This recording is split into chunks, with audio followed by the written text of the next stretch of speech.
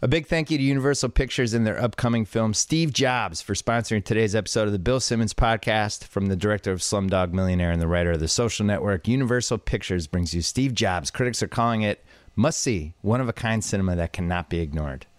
Now playing in select theaters today and everywhere on October 16th. Today's show is also sponsored by Howl.fm. If you love podcasts with Howl Premium, you get exclusive access to original audio series, comedy albums, and archives for Mark Maron and Comedy Bang Bang and How Did This Get Made? And if you're a Game of Thrones fan, definitely check out Howl's Hardcore Game of Thrones. Bill Simmons listeners can try Howl for free for a full month. Go to Howl.fm. Use the promo code BS for a 1-month free trial of Howl Premium, Howl.fm. Promo code BS. Joe House, what is happening? I love podcasts. I know. We'll get Howl.fm. We still don't have entrance music. I'm working on it. It's weird It's weird to do a podcast that does that music. I'm gonna have to go find Ronald Jenkins if this other plan I had doesn't work out. Last week I had LL Cool J. Not calling it a comeback. I didn't tee anything up for this week. We're going to take it down a notch a little bit. Last week I was really amped. I was using a lot of third-person Joe Houses out there. I was dropping some crazy stats. We're going to take it down a notch and act like we've been there before. Joe House, don't let 4 people on your Twitter replies get into your head. For God's sakes. If you missed the Bill Simmons podcast earlier this week, we had Cousin Sal. We guessed the Week 5 lines. And yesterday we had Chuck Klosterman. Talked about a whole bunch of stuff. At the tail end, we ended up talking about Donald Trump for 20 minutes, which I did not expect, but that was really fun. I can't wait to listen to that one. Yeah, and I should also mention I have an HBO show coming next spring, and we are starting to think about that and plan it and think about hiring some people, so that this is getting fun. Football's heating up, basketball's starting. I'm excited. Yeah, left brain, right brain. So I saw you in Washington, D.C. We had dinner on Sunday night. Monday. We did have dinner Sunday night. You're right. We went to that Greek fish place. Yeah. We had a nice, healthy dinner. Yeah. And then on Monday, we took Uncle Tony out. We went to a place called Rose's, which is allegedly the hottest restaurant in America, definitely the hottest restaurant in Washington. Yeah, Rose's Luxury. Rose's Luxury. Tony was in disbelief that we got a reservation there and is now starting to think that you are some sort of a Washington Jedi, which I like. Well, I'm a food Jedi. I definitely will take that on. And we ate. We ordered. They kept bringing food out. You always find these places in Washington where they just keep bringing food out, and you have no idea how much you ate. But then at like 11:30 that night, you're just. I almost did the Joe House move of just taking off all my clothes and lying on the bathroom floor, but I didn't. I wondered. You said it as we were walking out. You're like, "Oh, that's it. This is a tile floor night. The clothes got to come off." Yeah. So the nice thing about Rose's Luxury, they have one of these menus where the portion sizes are pretty small. So we just tried the menu. Yeah. It was the first time for you. It was the first time for TK.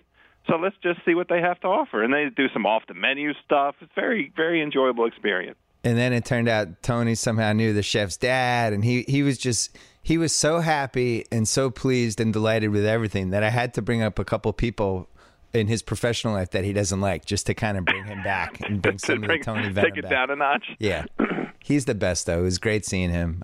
Missed that guy. It was good seeing you. Good being in Washington, D.C., one of my favorite cities. I enjoyed it. I flew out of... Yeah, I'm interested. Go. I flew out of the good airport. Yeah. There's 2 airports in D.C. DCA. The one that's Dulles is a million miles away, and you have shuttles. Everybody hates that airport, and if you get out of the other one, it's kind of life altering. Yeah, it's like from the moment you get out of the car through security and you're to the gate. It can be, if you're lucky, like 11 minutes. It's right. Just spectacular how close the gate is, and that's because you have all the folks from Congress coming in and out of that airport. So those guys, they're not standing in line. They're not waiting around. They're not going and getting on shuttle buses and from door to gate, 35-minute experiences. They don't stand for that. So, yeah, Reagan National is always the one to do if you're in hot chocolate city. You're numb to this now, but every time I go back to D.C., I'm always just blown away. I always feel like I'm visiting a movie set. that they're just filming this giant movie with all the politics happening, and normal people are just kind of passing through it. It's like, oh yeah, there's the White House. Hey, there's the monument. It's just strange. It's the only city I think that's like that feels like it's not just a city, but something that exists as this alternate universe where things are happening. Yeah, and the for the most part, the alternate universe doesn't affect the daily lives of most of the people that live in the city. I mean, people come in, every day D.C. goes from like 650,000 residents up to like 3 million because folks come in to work for the government. And people that work for the government populate all those marble halls. But, for people just trying to work and lead their daily lives, the big monuments don't have a lot of impact on what we do, but they're certainly nice in the background. Yeah, you don't notice them after a while, but for people that come in and out, it's great. So I was there. The Washington professional football team had a big come-from-behind win that fired up absolutely nobody. Nobody believes in the Washington professional football team. So that's not true. Okay. The fan base is fired up. The sentiment here, the prevailing sentiment based on the radio and TV and written word that I consumed this week was disbelief. Oh. And disbelief because we were all prepared for the ending that that's been delivered to us so many times over the last decade, which is here's a winnable game. We have the ball. We need to drive and score a touchdown to win the game. So your sphincters clench at that point because you just assume something terrible is going to happen. The worst possible thing is going to happen. What variety is it going to take? What is it going to be? A pick? Is it going to be a fumble at the goal line? Is it going to be a blimp dropping down from out of the sky?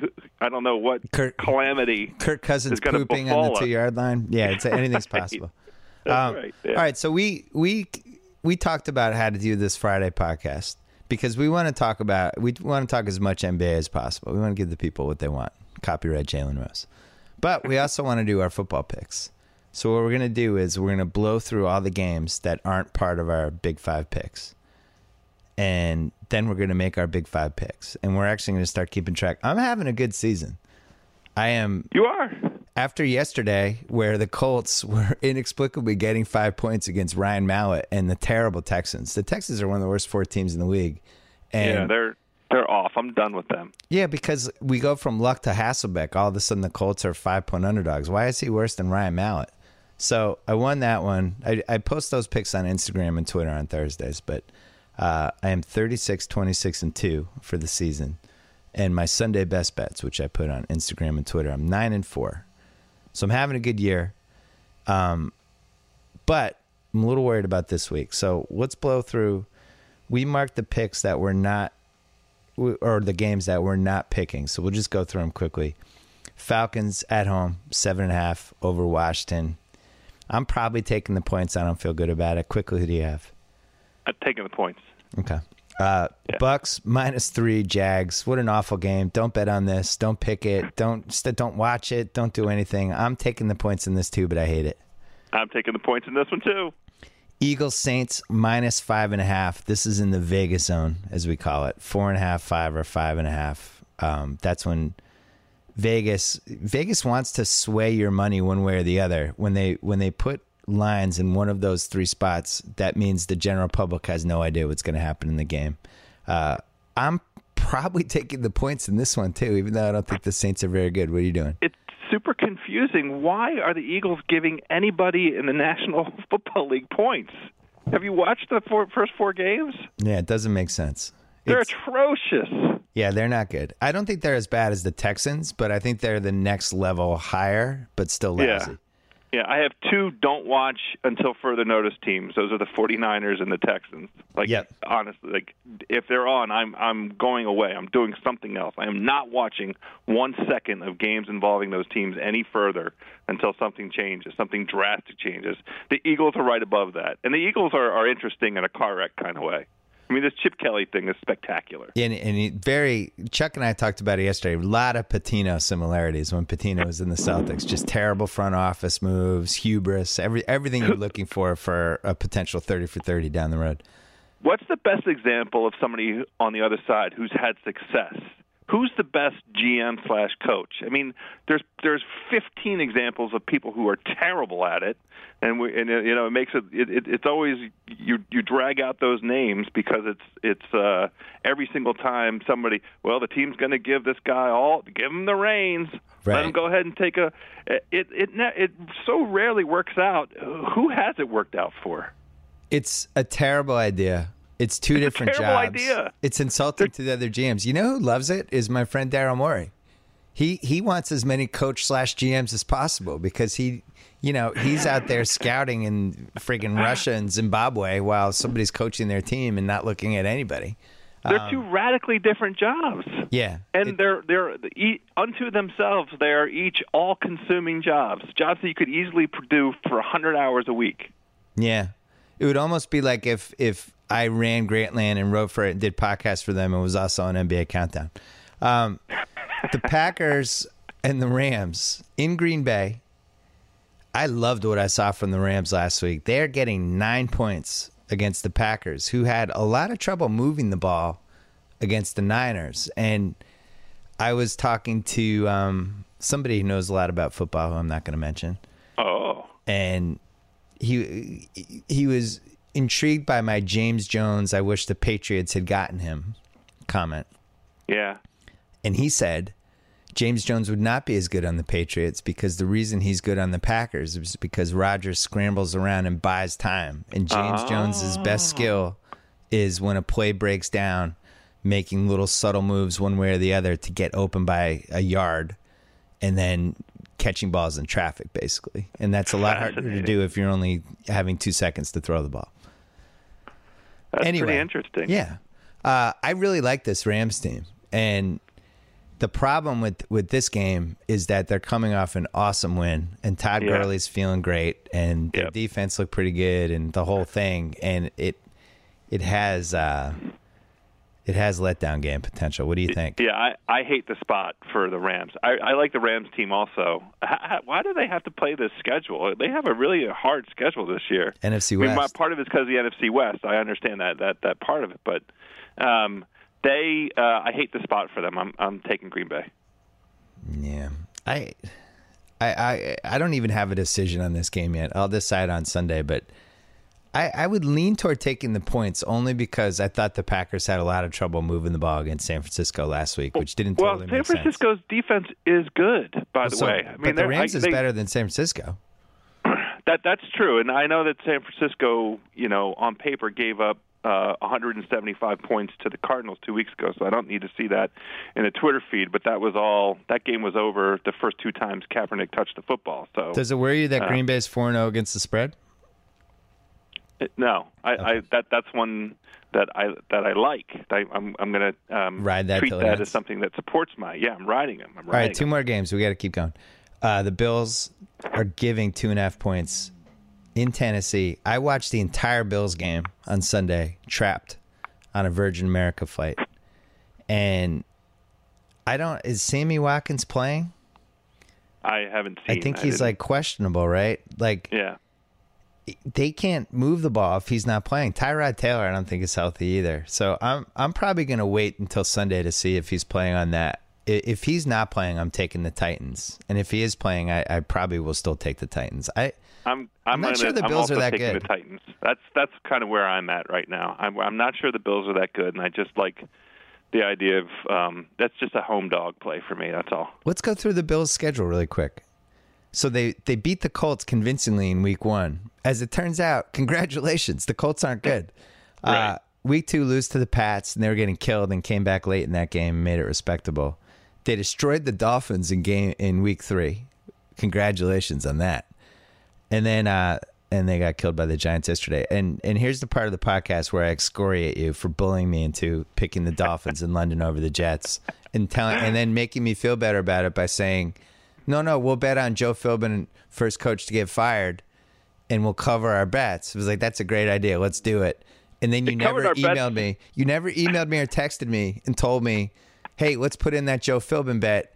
And then I had to watch the Jets game and I was just filled with hatred for you by the end of that whole thing. I'm supposed to do all of it? I mean, you want me to walk you up to the toilet, unzip your pants, pull down your underpants. I told you what to do. We told America what to do. If you're going to play the ding-dong Dolphins, the other side of that is you got to take the Philbin angle. The Philbin angle was spectacular. I think at that point it was plus 225 or plus 240. It was, you got great odds on Philbin, and that was the right hedge for taking Miami. And, if you took that advice, you came out ahead on the 5 plays. Or you could have taken the advice that I planned on giving out heading into that podcast, which is they're going to fire Joe Philbin, take the Jets. And you bullied me out of that. And you're not bullying me out of another pick this year, and I'm still mad about it. Monday night, Chargers at home, giving 3.5 to the Steelers. And that's a pure Michael Vick line, but I have a news flash for America. The Chargers aren't very good. They're just not good. They can't block. Their defense isn't good. They don't really have that much of a home field advantage in San Diego. I wouldn't call that a raucous crowd. Sorry, San Diego. It's true.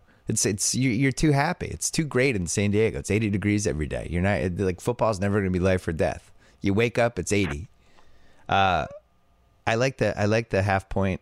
Me and too. I actually think the Steelers can win the game. I don't, but I do like the half point. It hurts my eyes.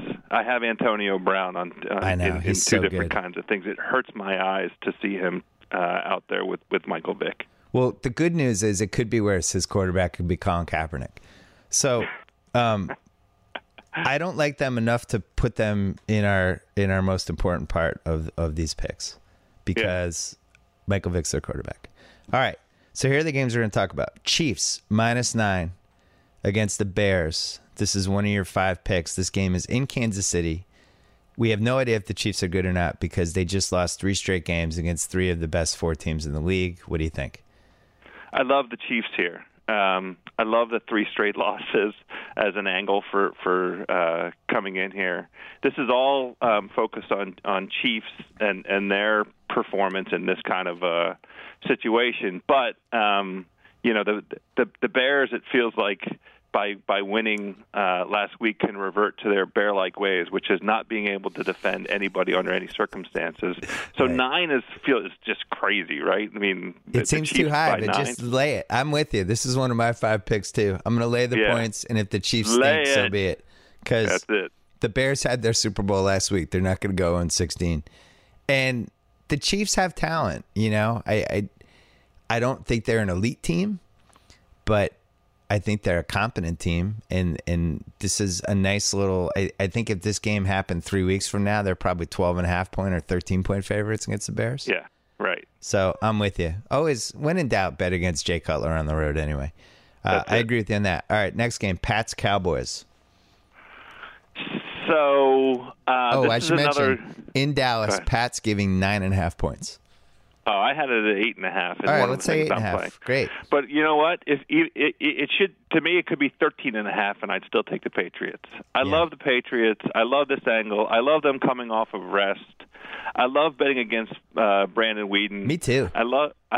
There's a wonderful stat out there, thanks to my good buddy Big Al. Undefeated teams playing week of rest, 16-4 against the spread since 1991 against teams off back-to-back losses. That's a great angle. I just love the Patriots. The Patriots are one of my until further notice teams. I mean, the only game that was even remotely close was Pittsburgh Week 1, and Pittsburgh got a backdoor cover at the very end of the game. That game wasn't close. I was never worried. Got the pedal down. I wasn't worried for a split second in that game. I'm with you on betting against Brandon Weeden. Also, remember this part. If the Pats are up, 23-10, then Brandon Weeden's got to put points on the board. Good luck. Yeah, we love that. Yeah, if he spoils this with a backdoor cover, so be it. But I do think I don't think the Cowboys are very good. You know what's interesting with them? How much Dez affects them. Well, I would say Dez and Romo. I mean, their well, that too, but offense was eviscerated. just Dez, like That guy Terrence Williams, and everybody raced to pick him up, and he finally made one great diving pass near the end, but he's not a number one receiver. He can't get open. No, And that's exactly right. Cole Beasley's I've been down like to Terrence Williams. Cole Beasley's like a fourth receiver who's now the number 2 receiver, and like, you know, their change of pace back was Lance Dunbar. He tore his ACL, MCL. He's out. I mean, it's they just don't have situation. skill guys that are gonna really concern the Pats. And I mean, they did have them. They're all hurt.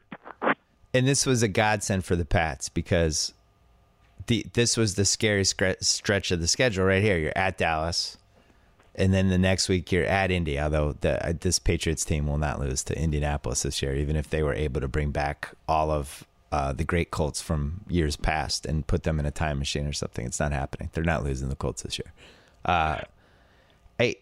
Whedon's not horrendous. Right. I feel like this is the best he's ever looked, and he's still not good. He's not singularly responsible for them losing games, but No. when a guy hasn't won an NFL football game in however many, whatever the number is up to these times, I just, I can't back that guy. Yeah, I put it this way: if the Cowboys end up spoiling this bet, then I'm not going to feel bad about it. Yeah, more power to him. Yeah. That'll be fine. Be happy for Sal. So here's another road favorite that you like. I am staying away from this game. Yeah. Broncos -5 at Oakland. Who do you like in this? Oh, boy. I mean, it really just comes down to this. Chicken parm, you taste so good. I mean, I can't stay away. I love it so much. I love Peyton so much. I love regular season Peyton. I know what my eyes are telling me. I watched that awful effort last week. You know, the forte of the Broncos is supposed to be their defense, and they were up 10 or 13 early enough in the game. So, oh, good, this one's going to come through, no problem. Then I missed the end of the game. I saw you. I say, what happened to the Broncos game? Oh, the Minnesota came back and tied it up. The Broncos had to kick a field goal at the very end to win. That was Come on, chicken parm. Anyway, I love the Broncos. They're 7-0 straight up and 6-0-1 against the spread the last 7 against Oakland. That's enough for me. I'm going to stubbornly get back on my boy chicken parm and hopefully ride it off into some delicious marinara sauce.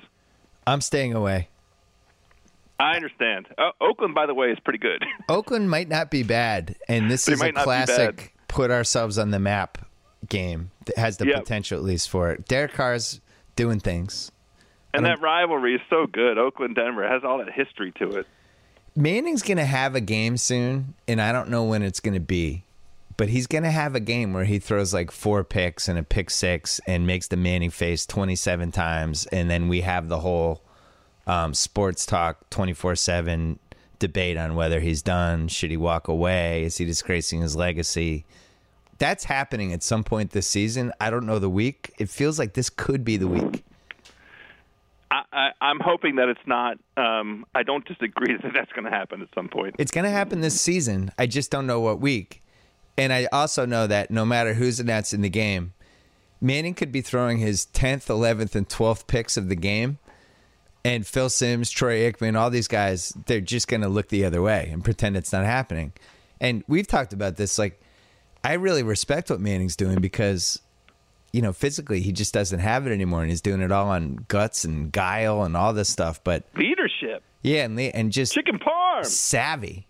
But to announce these games and not mention how bad some of these throws are and how defenses are playing him. Like, they're treating him like in softball when the 5'2" person from your office is up at plate and the whole outfield moves in. Like, that's what the D-backs they're all are sitting doing on the edge of the infield. Yeah, it's embarrassing. But yet, you know, he knows where to put the ball. It might take a while to get there. And he has guys who Demaryius Thomas can jump up and make an awesome 40-yard catch that 3 other guys in the league can make. Right. I mean, Thomas and Sanders have both been incredible. Incredible. Really, the whole season. Incredible. But I'll tell you this. One or both of those guys is going to get hurt with some of these catches they're being asked to make. They're spread out all the time. I hope not. Well, it's just the way that position goes. Like if you have guys just spread out and falling out of bounds like at full speed and going over the middle, and it's not where you want to be. It does seem like we're seeing them in extraordinarily vulnerable positions, kind of with a heightened frequency. I don't know if an advanced stat guy would back that up, but it looks like that watching the game. Is C.J. Anderson the number one fantasy football murderer this season, or is there somebody else? It's got to be him. Andrew Luck was. He got hurt and whatever. C.J. Anderson's just been terrible, and people. I think he went for $53 at my league. Well, look, this is the thing about fantasy. You can't do enough research to reach a conclusion about how good the Broncos' offensive line is going to be when the real games start and they start playing. The Broncos' offensive line is atrocious. Horrendous, and you had to see them actually playing real games. We knew it week one. Yeah. All right. Bengals Seahawks. Bengals -3 at home. We both had this game marked. Who do you have in this game?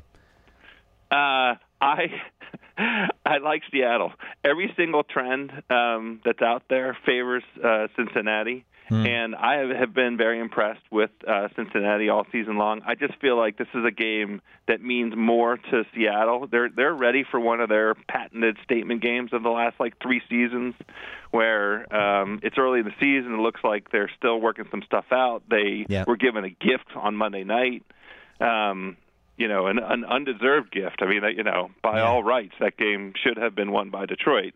And yet, I like the Seahawks in this position. I vehemently disagree. I appreciate that. I have no problem with it. Every trend tells me I'm wrong. I'm taking the Bengals -3. I think they might actually be good. Sal and I talked about it on Wednesday. They can actually block. When you block for Dalton, he's a different guy.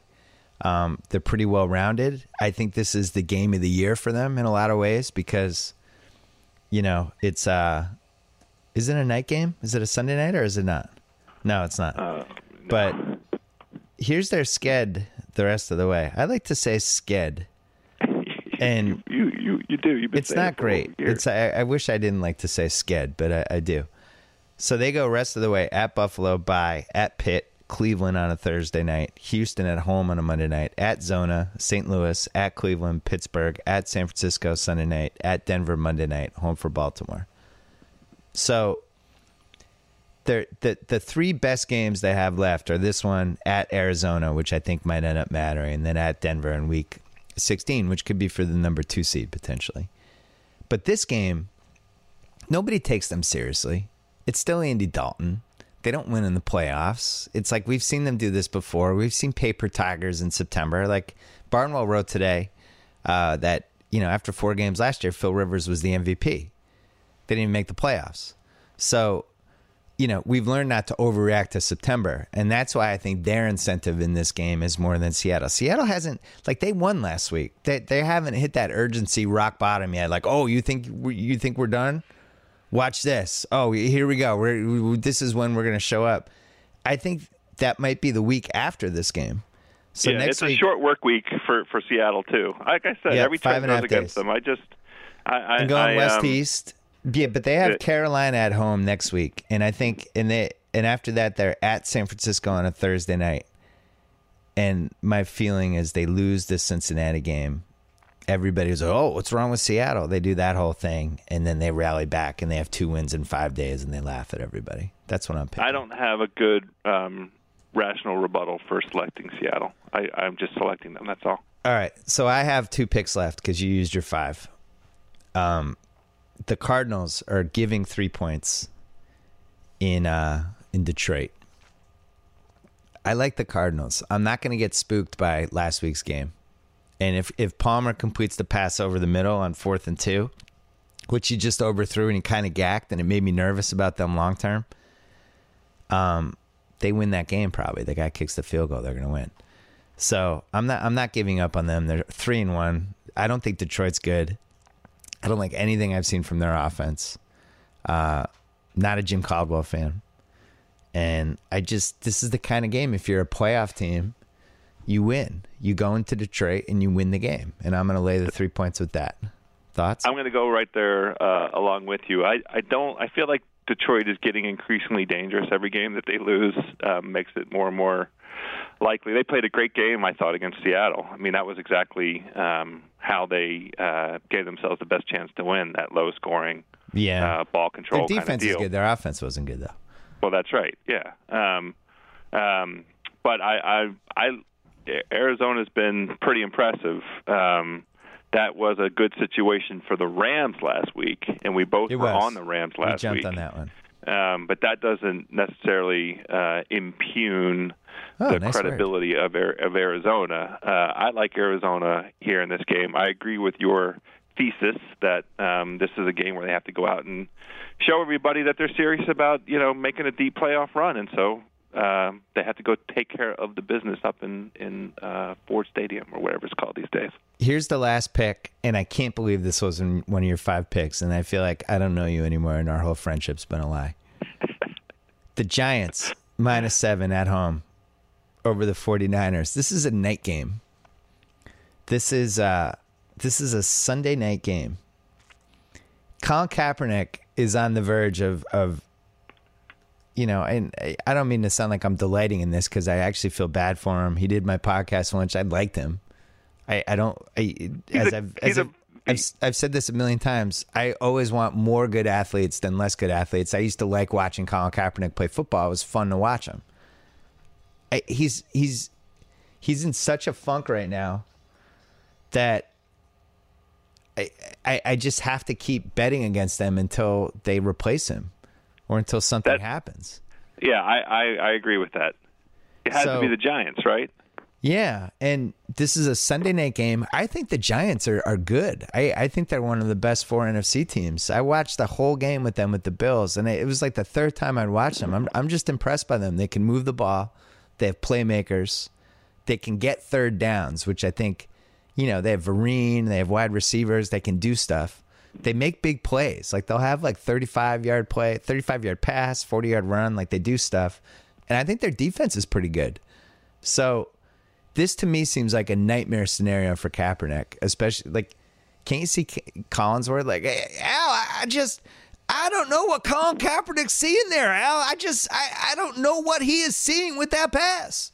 Well, wasn't that just Joe Buck and Aikman in the Green Bay game? It was. I know, but Aikman's not going to crush a quarterback. He's going to be like, oh, Joe, you're exactly right, Joe. That was a bad throw.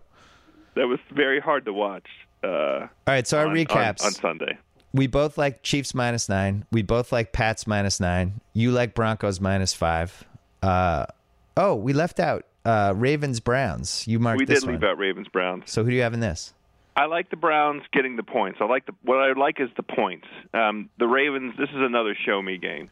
They have not beaten anybody soundly this season. I call them the either or games. That the games that either team could have won, either or, and they've had four either or games so far. They've had 4 either or games. So until they stop having either or games, I'm not giving them 6.5.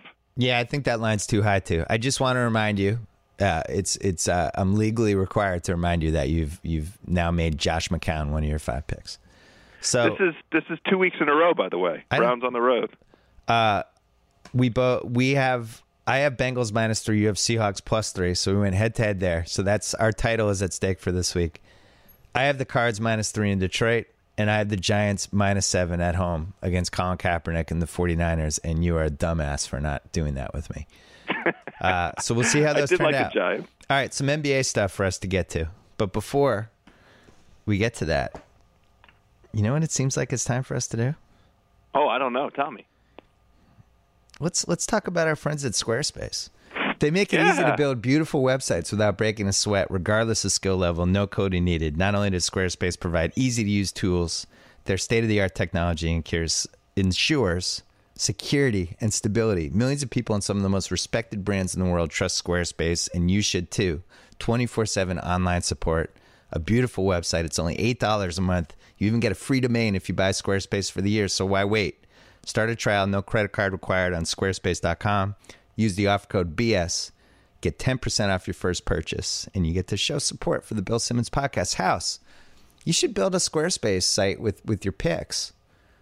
I mean, that's you're one interesting. of the biggest idiots I know. If you can figure out how to use Squarespace, then I'll know this is a good product. So I think let's make that your project this week. That could be a funny YouTube. Me trying to set up a Squarespace. I mean, you can you can barely order an Uber.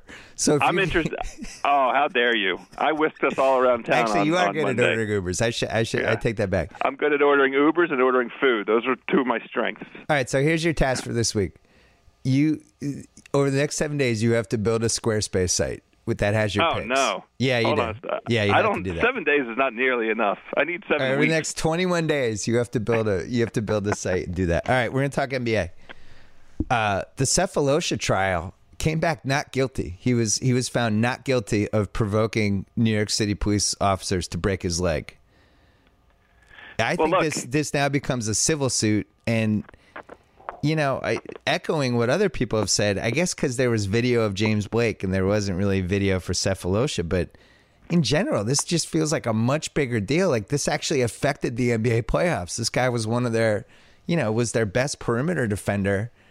And it really does seem like the police just randomly broke his leg. I don't know if they went into it intending to break his leg, but that's what happened. Like, I agree with other people. This feels like in a sports media climate where we blow out every story and beat everything into the ground. I don't understand why this hasn't become a story. Who said it hasn't become a story? The news of his acquittal just arrived. Well, maybe it will today. We're taping this on a Friday morning, and maybe this will be maybe the snowball will finally get rolling. I saw Bomani over at ESPN. He had a whole thing about it yesterday. I saw on NBA Reddit. I was glad he talked about it, but it's strange. It's a really strange story that in the moment was strange. It affected the NBA. I think the Cavs series might have been a tiny bit different. I still think the Cavs win, but whole thing was weird and not great. Not a great story. I don't even feel comfortable talking about it. I still I recognize the the kind of biases that I have on this. Yeah. The wrong place, wrong time stuff. Why are they out? They're on the brink of I know they're in the playoffs. Can I defend NBA players for a second? Go ahead. This is how it's been explained to me by my friend Jalen Rose and some others. Their schedule, their body time, their body clock, I should say, is not a normal human schedule because they everything they do has to be geared toward them peaking from like 7:30 to 10 o'clock every night, right? So it's not like you and me. It's not like from 7:30 to 10 o'clock, we've already eaten dinner. We're on the couch. We're watching TV. We're doing emails. We're putting our kids to bed and kind of grinding toward a conclusion. For them, those hours are midnight to 3 in the morning, and they play this game. They eat after and they're out and they're just up and their schedules are different. So I think that's part of it. I understand all of that. It doesn't mean he has to go to the club. It's the playoffs. There's a lot of ways to blow off steam between midnight and 3 in the morning. Yeah, but you can't be surprised that some NBA players would decide maybe it's a good idea to blow off some steam in your New York City, like go to a club, maybe just want to stand around. Hey, maybe he wanted to find a young lassie to fornicate with. Who knows? I want to stop this because I don't want to unduly direct away the true culpability here. He's a citizen, in the United States of America who has the right to be out at that time in the evening and has the right to be on the sidewalk. Way to go, House. Very well done. Didn't need to be thrown to the ground and have his leg broken by overzealous police. So I'm glad he was acquitted. My biggest disappointment in this is Pero Antich, who I always felt like could have easily been an action movie villain in any Taken movie or anything, and this was the perfect scenario for him to just clean house. Roadhouse 3 with Pero Antich, just him knocking people around and saving his teammate.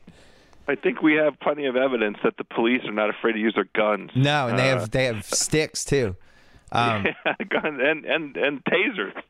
I love the police, and I'm very happy they protect me and my family week after week and day after day, and I'm pro-police. this was not a good thing for them. It just wasn't a good it's moment indefensible. It just seemed like, you read all the facts for it, and now that he's been exonerated of any wrongdoing, then this is a really effed up situation. And I don't like it. I think it's going to keep going, and I hope people keep talking about it and writing about it. Derrick Rose. I just want him to come back 100% healthy. Yeah, me too. Yeah, I thought he was good last year. I actually wasn't a huge fan of him on OKC, but I thought he was good this year.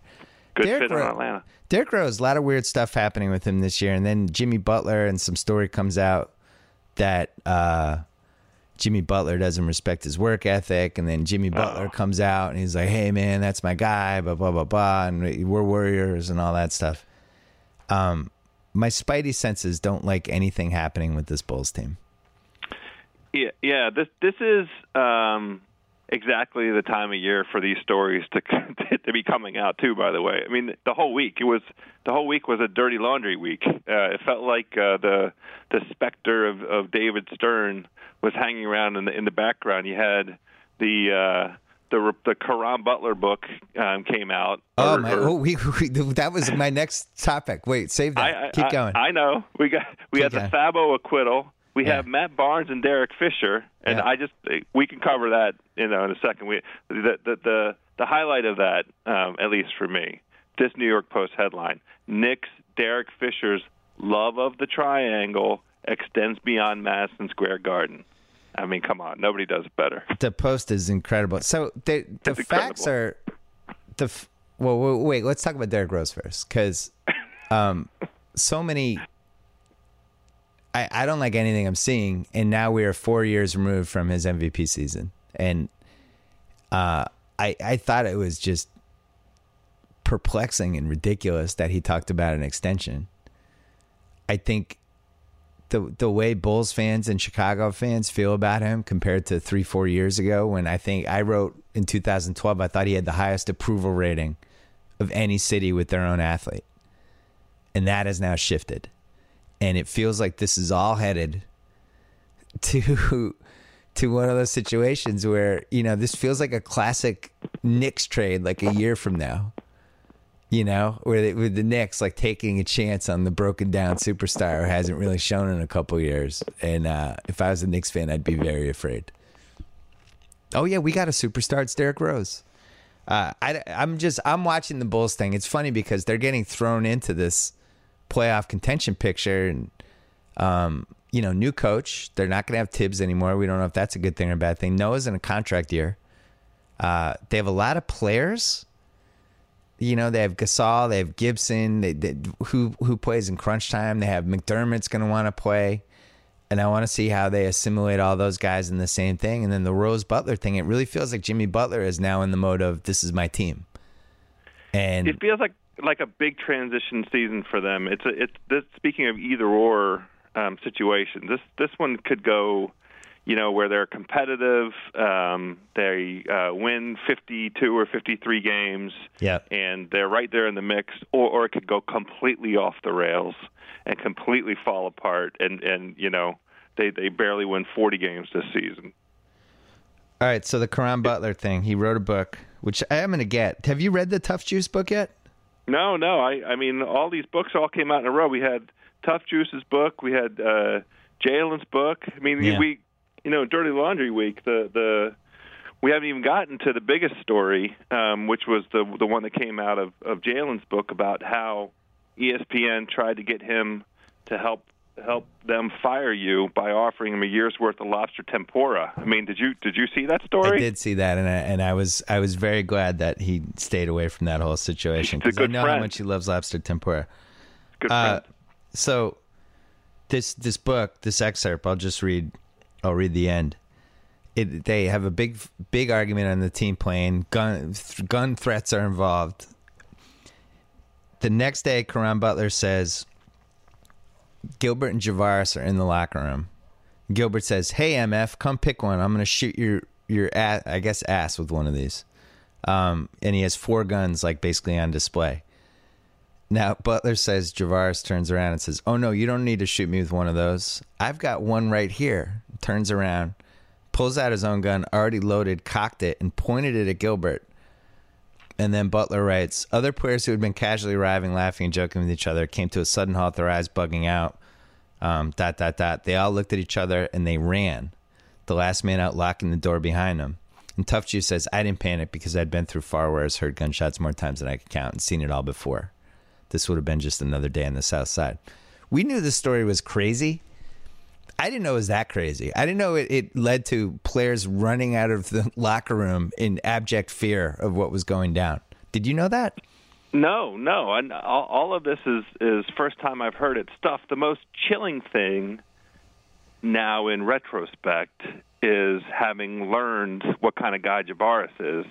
You know, how close we came to a shooting in an NBA locker room. We really did. We came because what was the crime he eventually committed? He shot somebody? Murder? Yeah, he's in jail for murder. He's in jail for murder. So he was a significant figure in a drug ring down in the Atlanta era and shot a woman who may have been pregnant. I don't recall whether or not she was pregnant, but well, when you actually do murder somebody, that means you were capable of murdering somebody earlier than that. And you're right. This was. Now it feels this. I always interpreted that story as these guys are idiots. They had guns. They're threatening each other, but nobody was actually going to do anything. And you're right. Now it's like, wow. Gilbert Arenas almost got shot to death in the Washington Wizards locker room. Like easily the craziest sports story of all time. Yeah, part of the reason why I think we have been comfortable treating it as though, knuckleheads with guns completely inappropriate, like just stunted adolescence with the means and the lack of common sense to actually travel around with guns as though that's part of something that should be in your gym bag.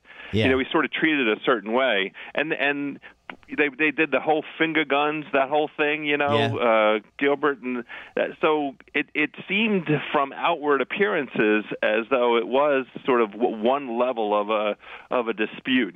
Gambling debt gone bad, guys, all alpha dog guys, mixing it up, that kind of a story into this week. Reading the details the way the Quran tells it, and just luck of God, grace of God stuff that a trigger wasn't pulled in an NBA locker room.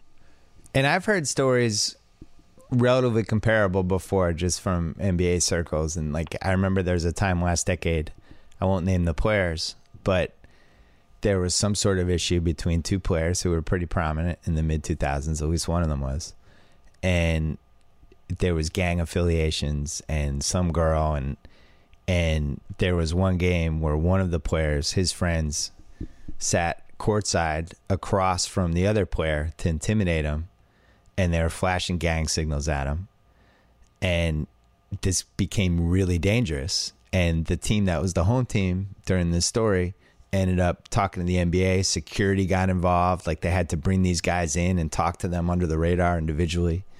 And this was a real thing that just nobody knew about, and it went under the radar. It was 9-10 years ago. This stuff happens. These guys, stuff gets ugly, and you saw it with Barnes and Fisher too. And I want to be careful talking about that story only because it doesn't seem like we know what the actual facts were, other than that Matt Barnes drove to his ex-wife's house for some reason because his kids had intimated something to him and saw Fisher there, and stuff went down. And I think that's how we should leave it. The remarkable thing about the Fisher, the Barnes thing is he wasn't 5 minutes away. That's the part of it that struck me. Well, it seems like he was 15 minutes away.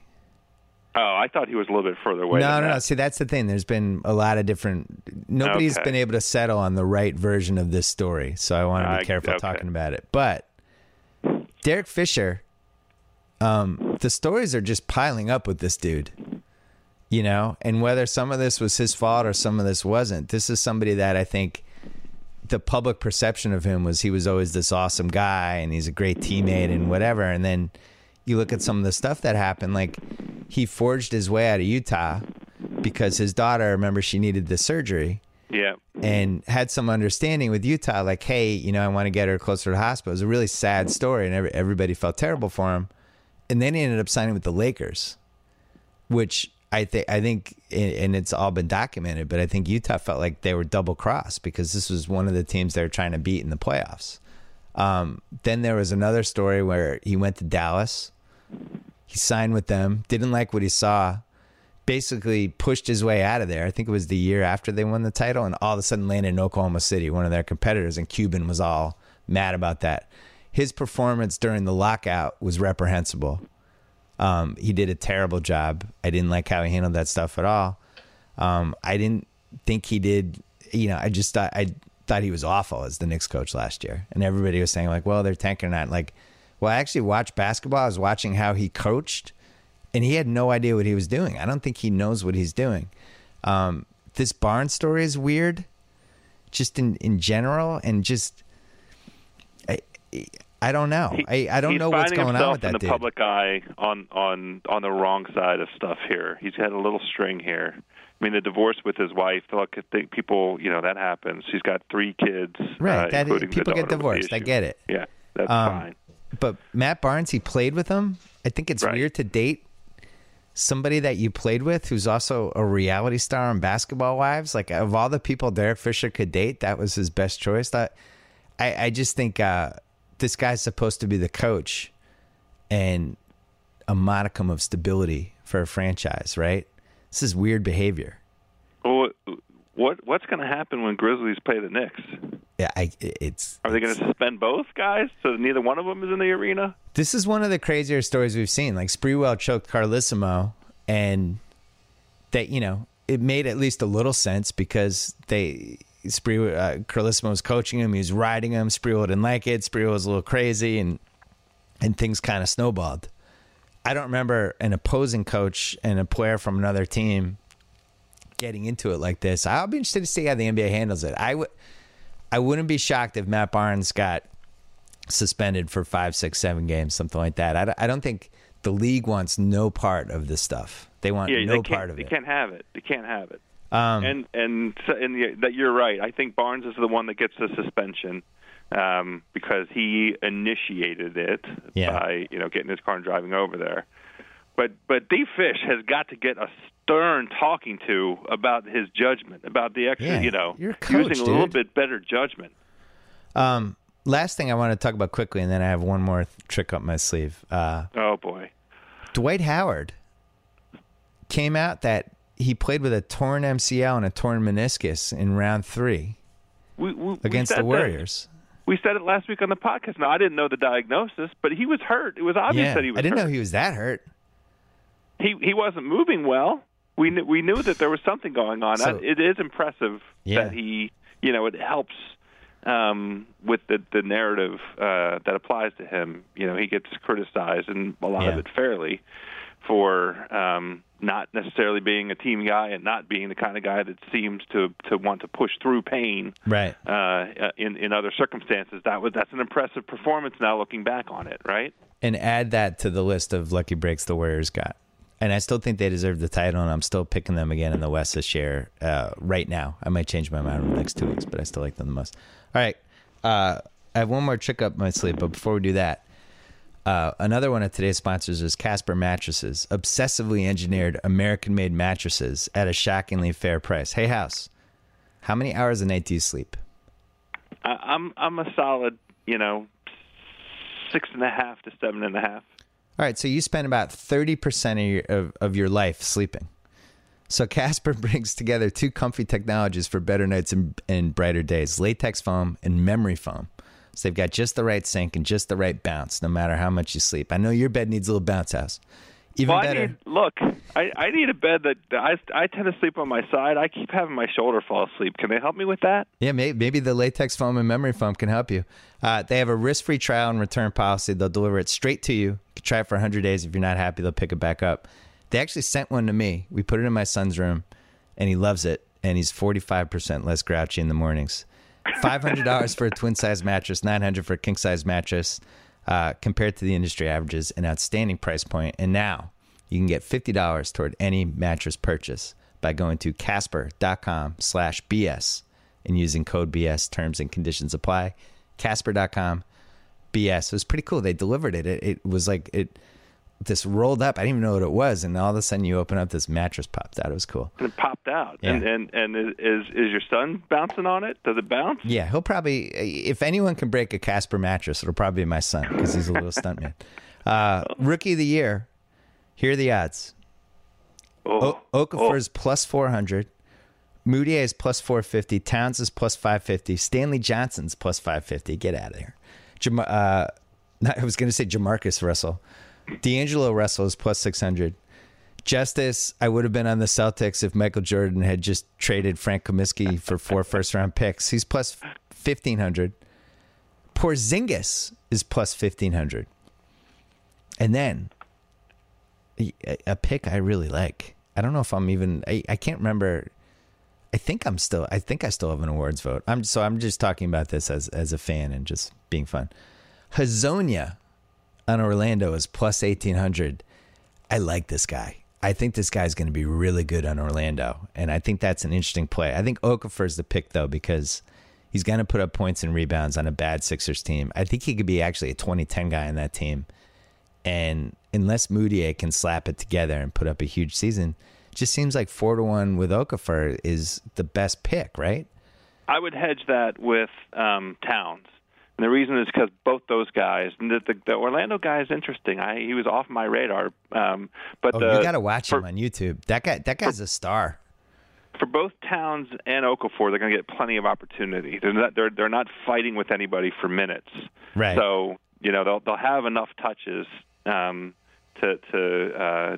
put. I know, but the thing is, I know what I'm getting with Okafor. He's going to put up a 20-10. So somebody's got to beat that. So and he won't. By the way, he won't guard anybody probably, but it doesn't matter. Well, people look at the stats. But that could be the difference, right? That could be the difference that pushes people towards Towns because everybody likes to be slightly more sophisticated these days, and we might get some advanced metrics that show that Towns has a meaningful impact on Minnesota's defense, and Minnesota's slightly better than Philly, I would say. So, I would like to hedge. I like the Okafor bet. I don't have any argument with it. I would hedge it with Towns. But now, Hazonia, I guess I got to take a look at it, huh? Hazonia. All right. I think Orlando's going to be better than people think this year because they'll actually have a competent coach. It turns out coaching does matter in the NBA a little bit. It always makes a difference. And a year 2 of Elfrid Payton, he'll be good.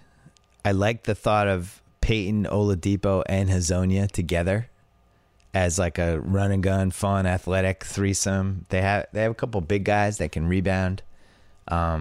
Interesting team. Yeah. But Hazonia, I think, is a star. Wasn't there some buzz for Vucevic to actually play in the All-Star game? Didn't he get a little All-Star buzz? Not by anybody who watched basketball. All right. Well, he had a pretty solid, surprising season. He's fine. He's a good fantasy guy. All right. Division odds, and then we're off. Then we're done. Then we're done with this podcast. The Atlantic Division, the Raptors are minus 185, and the Celtics are plus 200. I think the Celtics can win that division. I really do. I genuinely do. Even, who thinks that as well? Our friend Zach Lowe. Oh, yeah, I said it. Yeah. Yeah, I talked to him. You're allowed to talk to him? He's my friend. Of course I'm allowed to talk to him. We talk basketball. I love talking basketball with him. I love talking basketball with you, a couple other people. But yeah, both of us like the Celtics. There's a lot to like. Now, the argument there is that Toronto. Why are they going to regress? Why are they coming back? So they added DeMar Carroll. Yeah, who should help? They lost Amir Johnson to, ironically, the Celtics, but he was the guy who didn't care if he got stats and did stuff and was kind of the adult in the room. And my fear with the Raptors would be that, and DeRozan's in a contract year. Now, the good thing for them is Kyle Lowry's in shape. A big story about that this week. Congratulations, Kyle Lowry, on making $12 million a year and deciding in year 2 that you're going to be in shape. So that's great. We're glad you came to that conclusion. But I worry about, is there a little too much people going for their own stats and stuff this year? Because you need the guy, you need Amir Johnson, who's just like, I'm going to set picks and play defense. The reason you need Amir Johnson is on defense. And they demonstrated beyond a reasonable doubt an inability to respond defensively in the playoffs when it came to be crunch time. And now they're worse. Still, did they win 50? Would they win 49 last year? Something like that, yeah. So for the They Celtics, died in the second half. Yeah. Well, so the that's Celtics true. were like, I forget the exact number, but they were like 27-13, 26-13, something down the last 40 games. And, I don't think they're a 500 team. I think they're over. So you need the Celtics to be like a 47-win team and Toronto to drop down to like a 46-win team for that to hit. I actually think with their depth, they can be 49-50 because they added David Lee and Amir Johnson. They didn't lose anything. And they got Marcus Smart in year 2. They got a full season of Isaiah Thomas, who was hurt down the stretch.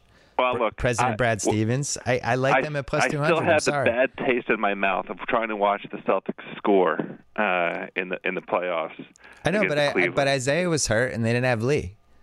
So now you're putting David Lee in the spot of Kelly Olynyk. I don't know. I'm optimistic. Don't throw water on me, House. You're always optimistic. House, don't throw water on me.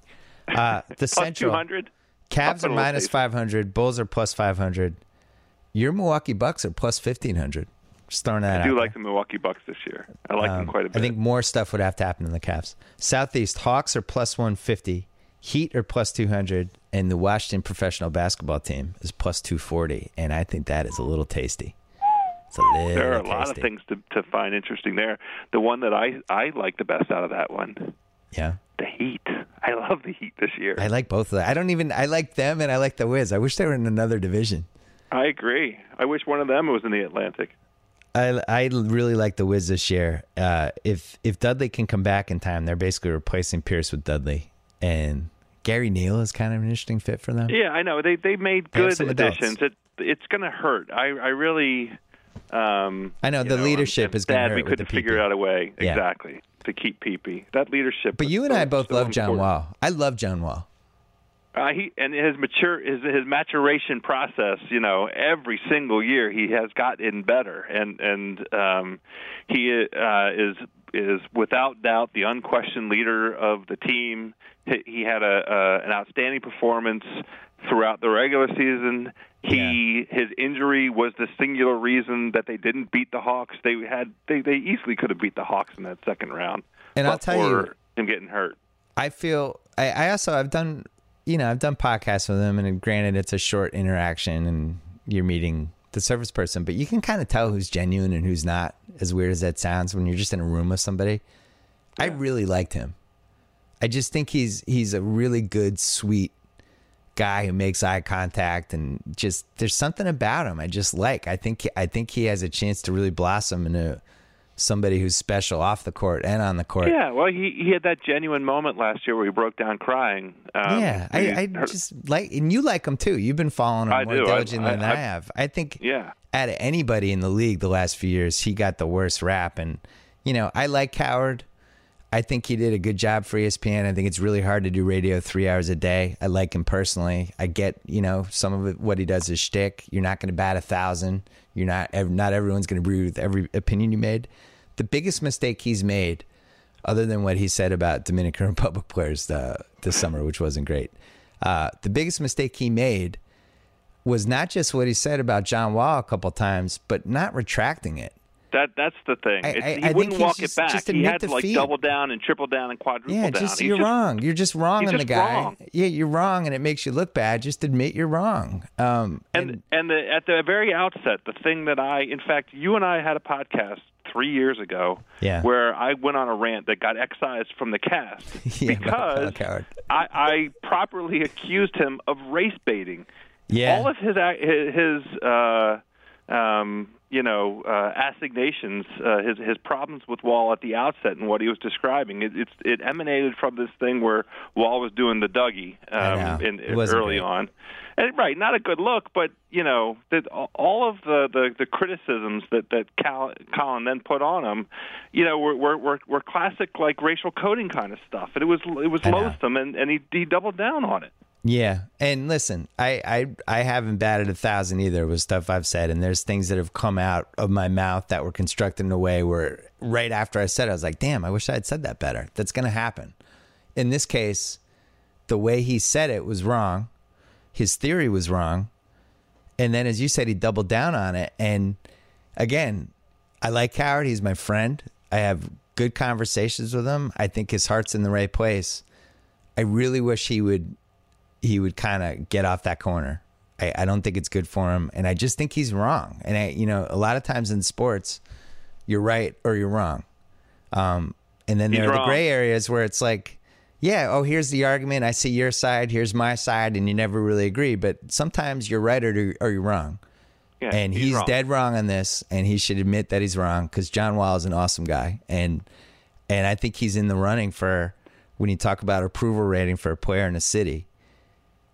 Just going through the NBA teams, he's way up there. I think Washington fans love this guy. Yeah, we do love him. He's delivered the franchise, back to the playoffs, and it's a competitive scenario here in Washington, which is such a rare occurrence when it comes to the professional basketball team. Well, Colin and we're going to do a podcast at some point in the next couple of weeks. And awesome. I look forward to talking about this with him because I'm disappointed in his take on it, but I really like him personally. I think he's great at what he does, and I've been excited to see him, in a new home, like just doing his thing. And who knows where his perspective may be at this stage. So we'll talk about that. He's either coming on my podcast or I'll go on his show or whatever. But I like him, and I just think he's wrong on this. Southwest, Spurs are minus 150, Rockets plus 300, Grizz and Pelicans are plus 800. I got to say, I think I would take the Rockets plus 300. I think they're built better for the regular season. I feel the exact same way. There was two teams entering in here as I've looked at the over-unders and some of the buzz, and I'm slightly crestfallen because everybody that I like and enjoy, that I kind of regard as a smart commentator, smart observer of the game, likes Houston. And I thought Houston was going to be a little off the radar. No, they're not. I really like Houston. They're on the radar. I'm going to go the other way. I think there's a chance that they become kind of the bandwagon pick, a la the Colts. It's time for the Colts to make the Super Bowl. I think you could see that here. And I just want to caution everyone. This is a team that's fundamentally built around James Harden and Dwight Howard as their character leader guys. So just be careful. But I think for the regular season, this team's built to win in the regular season. We've seen Popovich doesn't care about the regular season. He's going to throw away games. They're also built to win in the playoffs. They are super deep if they can stay healthy. They might be. I'll tell you, though, we never talked about this, but one of the craziest games I ever went to in my life, and I've been to a lot of good basketball games. I've been to a lot of crazy basketball games. I've been blessed. That Rockets-Clippers Game 6, which happened right after all my shit with ESPN went down, and I wasn't able to write about it or talk about it, was the single craziest collapse I've ever witnessed in person. It needs a frame-by-frame revisiting. It's a sports documentary because I was there, and I'm a fucking weirdo. I'm going to watch the benches and the body language, all that shit. And Houston quit in that game. They quit in the third quarter, and there was a timeout when Harden just had quit on the whole game. They benched him. The body language is so bad that I was intently watching the bench because I was like, I wonder, like, Mikhail's going to get fired. I wonder if somebody's going to have to be separated from somebody. Like, that's what it was like down the stretch of that game. They benched Harden. They brought in Smith and some of the other guys, and the Clipper fans are celebrating. They don't know any better. Like, they never knew. They just never knew it was coming. And, all of a sudden the Rockets start coming back. Now, the most fascinating part of this game, and the tape, I don't know if it backs me up. I didn't see the telecast, but I kept looking over the Rockets bench. Harden was just sitting there. Like, his team, they hit a point in that game where it's like, oh, they're starting to come back a little. The Clippers look tired. They look tight. And Harden was just sitting on the bench. He wasn't doing anything. Like, he was sulking. And I was there with Mike Tolan, who I shared the tickets with, and we're nudging each other going like, wow, Harden, wow. My God. Like, this is crazy. Like, everyone else in the team is standing up, and he's still sitting there. What is he doing? And then Josh Smith turned into left-handed LeBron. And then all of a sudden it got to like 10. Blake got the frozen face going. Chris Paul looked exhausted and was trying to do too much. DeAndre was terrified. He didn't want to the whole Clippers team got terrified. And right around when it got to like 6, all of a sudden James Harden was standing up and applauding and doing the whole thing. But I'm telling you, that 40 minutes of basketball, I've never seen anything like it. The crowd got tight.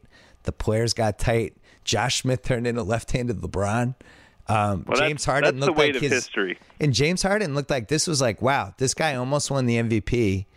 And this is going to be his scarlet letter. The fact that he Hopefully no-showed this game and then on top of it didn't cheer for his teammates. And hopefully that's the last curse of Donald Sterling on the Clippers franchise. Hopefully that loss helped them exercise a final demon. It was walking out of there was so sad. They lost by like 10. They were up by like 20-something, and they ended up losing by 10. And like we were leaving that last minute.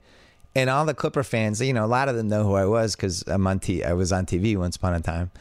And once upon a time, they were devastated. And they're looking at me like, we're never going to win, are we? I'm walking up the aisle and they're like, Bill, what do we do? What just happened? Like, it was like watching an entire team get hit by a car. It was incredible. I've never seen anything like it. Anyway. Well, hopefully you have some time to sit down with a pen and write 6,000 words on it. I think I just did. I think that's as close as you're getting from a comp for me. I'm like Kornheiser. My fingers don't work anymore. Northwest, OKC minus 5,000. Jazz plus 1,200. Everyone else sucks. So unless you think the Jazz can finish 5,000? I know. That's a kind of a stay away. It is. I mean, we should remind everyone. Oh, God. If you repeat last season, right? If you simply have the exact same, bad turn of events for OKC, it's still 45 wins. It's still 45 wins, and that should be enough to win that division, right? I don't mean to be a wet blanket with OKC because it looks like they're locked and loaded. Kevin Durant broke his foot 3 times last year. Or he had 3 surgeries on his foot, so I guess he broke it twice. Or 3 times, I don't know. He had 3 surgeries. Right? It happened. 3 surgeries. I need to see him play 25 games in a row before I'm looking at a minus 5,000 division title line. That's all I'm asking. Yeah, that line seems high. It's an obvious stay away. The Pacific is the Warriors are minus 220 and the Clips are plus 180. I think that's a stay away. Those odds are right. I don't think they're worth betting. I agree. Joe House. Hey. We covered everything. You kept your third person mentions to a minimum. I only talked about Big Al a couple times. He does hook me up, though, and he's my Super Contest partner. 3-1-1 last week in the Super Contest. Yeah. What's your record now for Super Contest? Well, we lost last night. Oh, it was a really low. You're the worst. It was at a pick'em in the Super Contest. Yes, we're stupid. How are you an NFL expert? You pick Ryan Mallett. So dumb. So dumb. Yeah. All right, Joe House. Every Friday we're doing this, and if you missed Sal on Wednesday, Chuck Klosterman on Thursday, check that out on BillSimmonsPodcast.com. Please subscribe to us on iTunes. My feelings were hurt today. This American Life passed us for the #1 spot. Oh, no. Yeah. So now it's on you. Now it's on the listeners. You got to get that #1 spot back from me. You know how competitive I am. You should offer them some lobster tempura. Delicious. Thanks again to today's sponsor, Casper Mattresses, obsessively engineered American-made mattresses at a shockingly fair price. Now you can get $50 toward any mattress purchase by going to Casper.com/BS and using code BS. You spend a third of your life sleeping. Let's make sure you're doing it on a good mattress. Casper.com BS. And this episode was also brought to you by Squarespace. Start building your website today at squarespace.com and see if you can build a better one than Joe House. I can't wait for your Squarespace site. Enter offer code BS at checkout to get 10% off. Squarespace. Build it beautiful. That's it. Thanks to HBO for letting me do this. Thanks to Joe House. Enjoy the weekend.